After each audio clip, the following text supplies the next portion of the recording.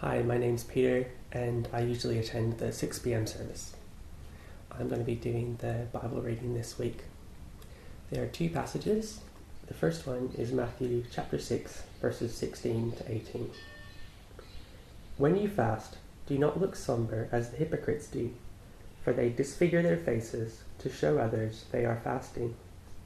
Truly I tell you, they have received their reward in full. But when you fast, put oil on your head and wash your face, so that it will not be obvious to others that you are fasting, but only to your Father who is unseen. And your Father, who sees what is done in secret, will reward you. The second reading is from Matthew chapter 9, verses 14 to 17. Then John's disciples came and asked him, "How is it that we and the Pharisees fast often, but your disciples do not fast?" Jesus answered, "How can the guests of the bridegroom mourn while he is with them? The time will come when the bridegroom will be taken from them. Then they will fast. No one sews a patch of unshrunk cloth on an old garment, for the patch will pull away from the garment, making the tear worse. Neither do people pour new wine into old wineskins. If they do, the skins will burst, the wine will run out, and the wineskins will be ruined.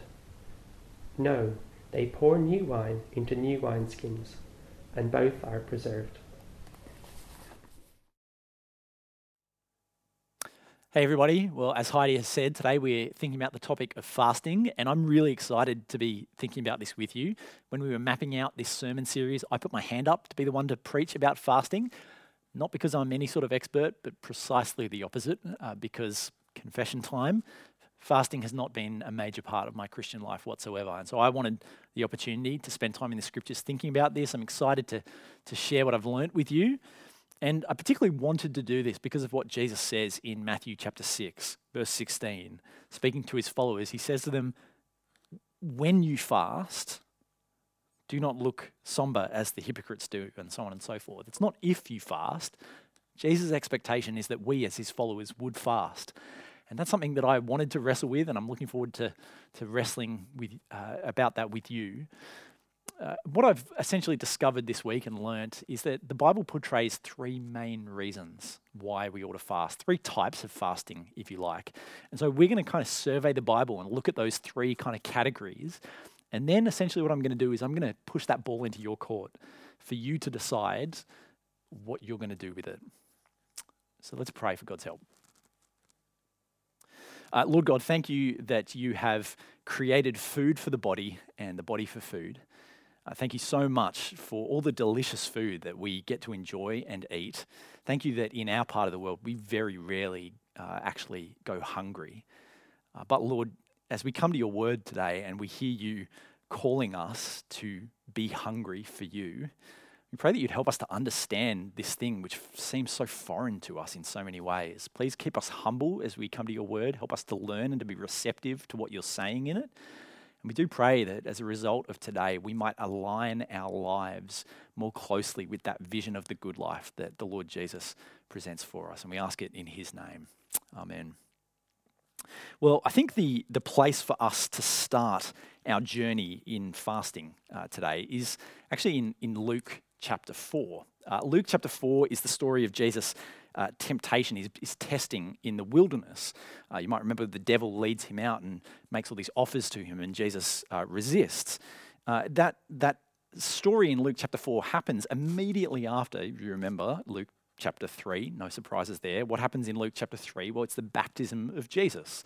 It's that moment where the Father speaks about the Son from heaven, that voice from heaven, and the Spirit descends on Jesus like a dove. It's this incredible kind of defining moment at the start of Jesus' life.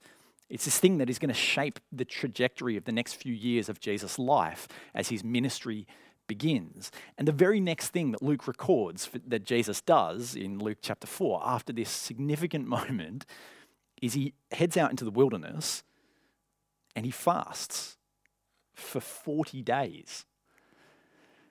which is very strange. And if you're someone who's just familiar with the Bible, you've read, Luke's gospel a bunch of times, you might skip over just how odd that is. You might be somebody who just thinks, oh, well, that's Jesus. He does things like that. And, sure. But why does Jesus do that? Why would anybody do that after, such a moment like that kind of kickstarts this next chapter of Jesus' life? Why then withdraw yourself and fast? Well, it's important to understand what's going on there. It's important to understand that Jesus is not the first kind of major figure in Israelite history, and not the first prophet to do that, to withdraw and to fast for 40 days after having kind of a powerful encounter with God, what one author calls a sacred moment. Jesus is not the first person to do that. The first person actually to do that was Moses, back in the book of Exodus. You might remember Exodus chapter 34. This is the first time that fasting is mentioned in the Bible. Moses has the mother of all encounters with God, this incredible sacred moment where he's up Mount Sinai and the Lord passes in front of him and declares who he is, the Lord, the compassionate and gracious God, slow to anger, abounding in steadfast love, maintaining love to thousands, forgiving wickedness, rebellion, and sin. Moses has this direct encounter with God, and then as a response to that encounter, of being in the presence of God as he receives the Ten Commandments, it says that he fasted. He didn't eat bread or drink water for 40 days. The prophet Elijah actually does the same thing. In 1 Kings chapter 19, if you know the story of Elijah, Elijah was a prophet in a time when a lot of Israel were being unfaithful to Yahweh. They had turned and were worshipping Baal. And Elijah has this showdown with the prophets of Baal on top of Mount Carmel, this powerful encounter where God shows up and displays his power for all people to see and proves that he is the one true God. And after this incredible encounter, which Elijah is sort of right at the center of there in 1 Kings 19, Elijah retreats to the wilderness, and we read that he fasts 40 days and 40 nights. And then comes Jesus. And so just think about this. If those were the only 3 stories we had in the Bible about fasting, what would we conclude on the basis of those stories? It's interesting, isn't it, that in Luke chapter 4, we don't read about Jesus going out into the wilderness and, praying and asking for anything, right? You don't read that in the Elijah story or in the Moses story either. They're not heading out into the wilderness so that they can dedicate themselves to fasting and praying, asking for something in particular. There's nothing particular, it seems, that any of these 3 people are trying to accomplish with this fast, which might be surprising to you, because I think that the default kind of understanding of what fasting is about is that it's something that you do when there is like a super critical prayer request. That fasting is like a results-oriented activity. You fast because there's something that you desperately want God to do, something you want to see him give to you. But that's not at all what is going on in these stories. In fact, it's just the opposite, right? All 3 of these people have a powerful experience of God's presence in their lives, this sacred moment that is marked by an awareness of God's powerful, holy presence. And it's this life-shaping, transforming experience. And then you see, for all 3 of these people, that fasting is a response to that sacred moment.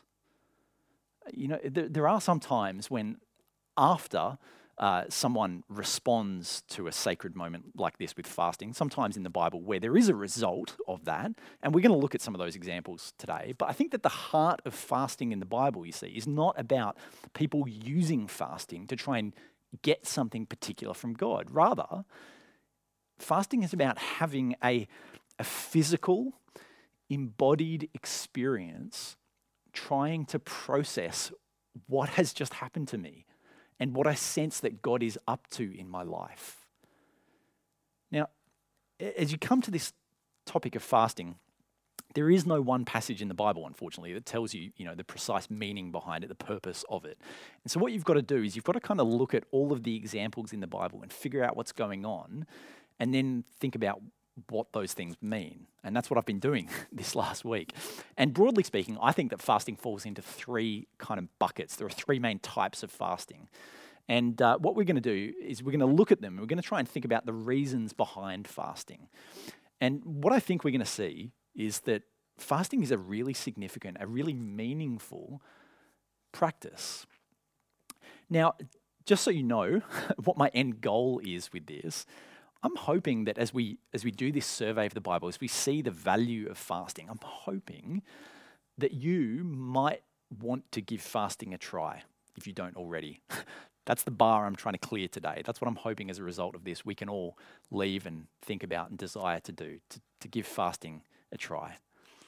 So let's have a think about the first kind of fasting that we find in the Bible, the first kind of reason for fasting. And it's what I'm going to call the defining moment fast. And we've kind of seen that with the Jesus and the Moses and the Elijah fast. They're all kind of examples of this type of a fast. But let me give you another example and we can flesh it out a little bit more. Let's have a look at Acts chapter 13 from verses 2 to 3. This is talking about the church in Antioch. Church in Antioch, Acts chapter 13, verse 2. While they were worshipping the Lord and fasting, interesting that fasting is just part of what this local church does, but worshipping the Lord and fasting, the Holy Spirit said, "Set apart for me Barnabas and Saul for the work to which I've called them." So after they had fasted and prayed, they placed hands on them and sent them off. Now, we're not told exactly how this happens here, but somehow the Holy Spirit has begun to kind of influence this community or the people in this community so that it's become clear that Paul and Barnabas are being set apart by God and that they have this whole new chapter of their lives that's about to open up, that they're heading towards a crossroads, if you like, this defining moment, and they're about to start this journey with God. And so what is the response of this community when they become aware of this? Well, their response is they fast, right? And then they get sent off. They become aware of God's influence and God's involvement in this life-defining moment. And then they fast. And actually, Acts chapter 13 here, this is one of the defining moments in church history. This is the beginning of an incredible missionary journey, a church planting explosion. There is a remarkable result that happens after this fast. Lots of churches are planted. Many people come into the kingdom of God. But, were they praying and fasting trying to get that result? Well, it sure doesn't seem like it, does it? It seems like they'd just become aware that God had somehow marked out these two people and that he was doing something special in their lives. And so, well, how do you respond to that type of thing? You stop eating for a day, apparently, which, might sound counterintuitive to us.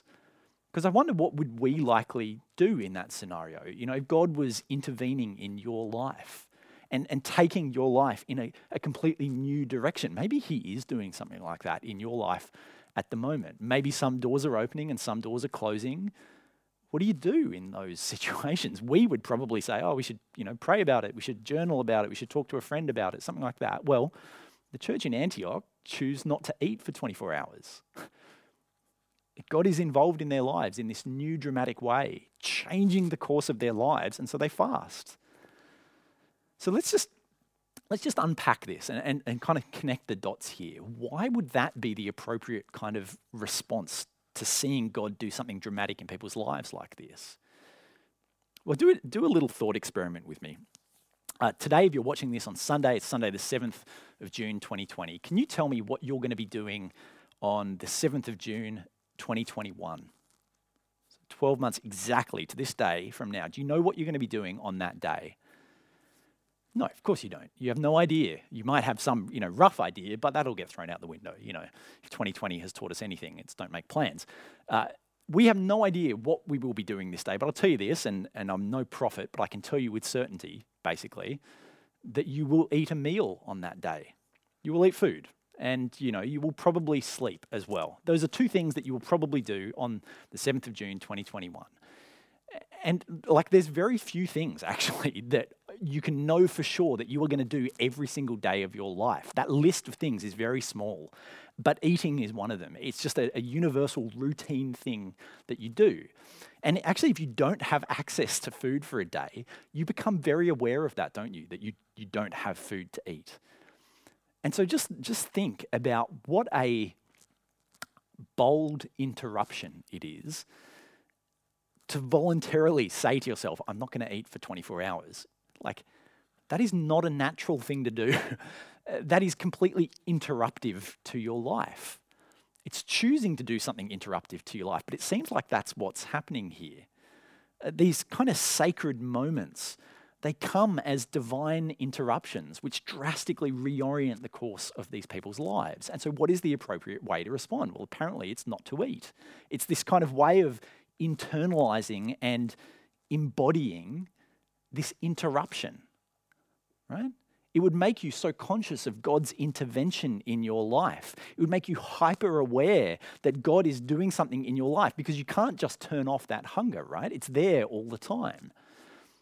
And now you might think, well, look, if God was going to do something drastic in my life, the first thing that I'd rather do is, I'd just rather pray. Like, not eating for a day, that sounds like really inconvenient, and I understand that kind of temptation because I feel it too, but that tendency that we have to respond to what God is doing in our lives in a non-physical way, in just an intellectual kind of a way, doesn't that show us that we have this kind of divide that we often fall into, where we think that my spiritual life, like it's internal, it's in my mind, my thoughts, my heart, but like what I do with my body, well, that's just it's another thing altogether. But obviously, we shouldn't have a division like that, should we? Because our bodies are spiritual. The inner dimension of ourselves and the outer dimension, they're just kind of totally woven together. That's part of being human. And so in the Bible, when God interrupts your life, the natural thing for you to do is to embody that interruption. Now, I think there's another kind of reason behind this choice to fast when you experience one of these sacred moments. And I think you see it a little bit in the story of Jesus fasting in the wilderness again. Because remember when Jesus is fasting there, the devil comes to him and tempts him. And Jesus responds to the devil by quoting Deuteronomy 8. He says, man does not live on bread alone, but on every word that comes from the mouth of God. In other words, fasting is a way of reminding yourself that you are frail as a human. Because the truth is, we often go about our plans in life, right? We make plans about where we're going to go and what we're going to do, and then things happen which throw us off course. I wasn't planning on getting diagnosed with that. I wasn't planning on that person leaving my life. I wasn't planning on whatever, right? But that happens. And we get reminded in those moments that actually we have very little control over our lives whatsoever. Those moments wake us up to our frailty, the fact that we don't have ultimate control over our lives and what happens in them. And fasting is a way of embodying that frailty, because if you don't eat for a long time, you're conscious, right, of how your entire existence depends on things outside of yourself to keep you alive. And that is a good, God-glorifying thing to be reminded of, especially in those kind of big life at the crossroads kind of moments. And that's part of the reason for fasting in these moments. And look, that's probably a handful of the examples, 30-odd examples in the Bible of fasting. Just a handful of them would be this type of life at the crossroads, divine interruption kind of moments. Almost all of the other examples in the Bible of fasting kind of fit into this second category. And that is what I'm going to call the repentance fast. Now, to give you an example of this, have a look at 1 Samuel chapter 7.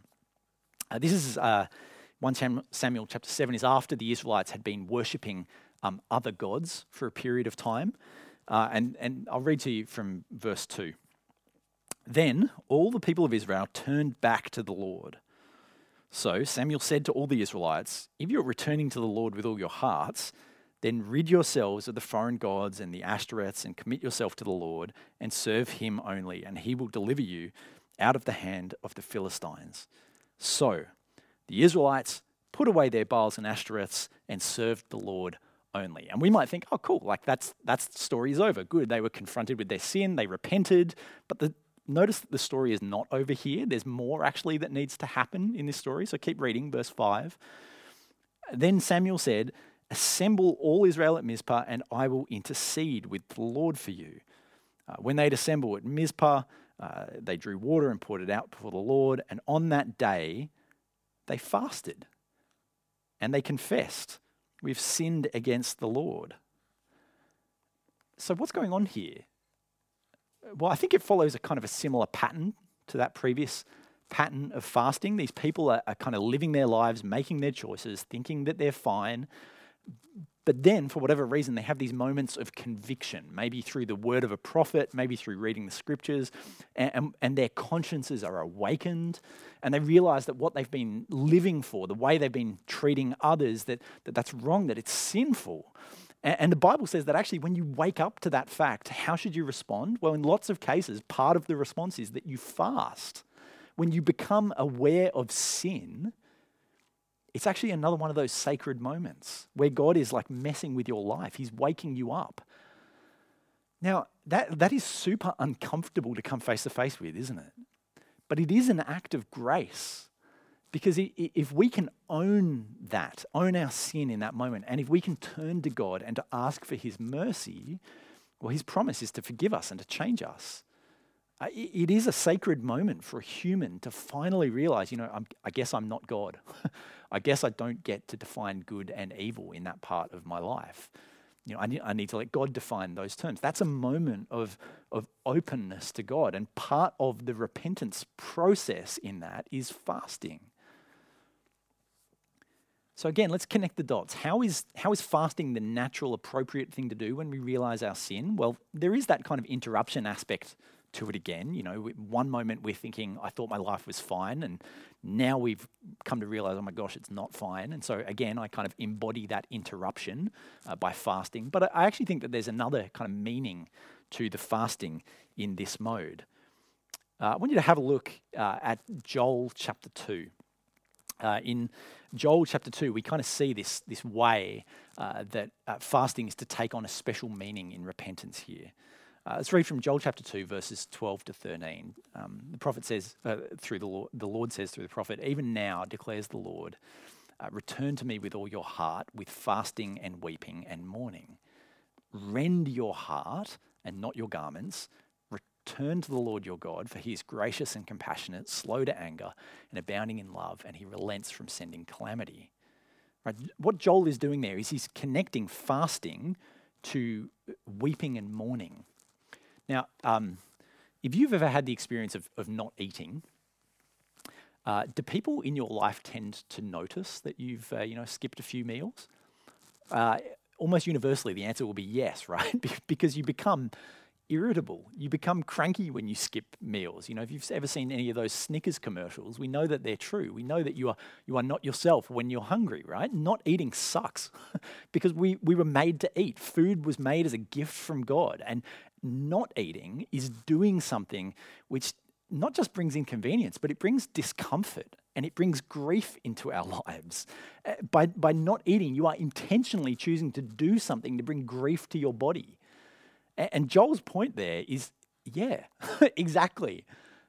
When you become aware of your sin, it would be wrong to just kind of glibly turn to God, with a shrug and, guess it's time to turn over a new leaf or whatever.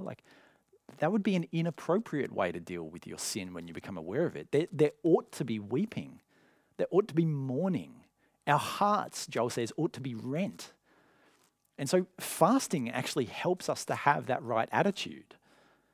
Now, to be clear, this is not about, punishing your body, putting your body through grief in fasting. It doesn't get rid of your sin. Only Jesus can do that.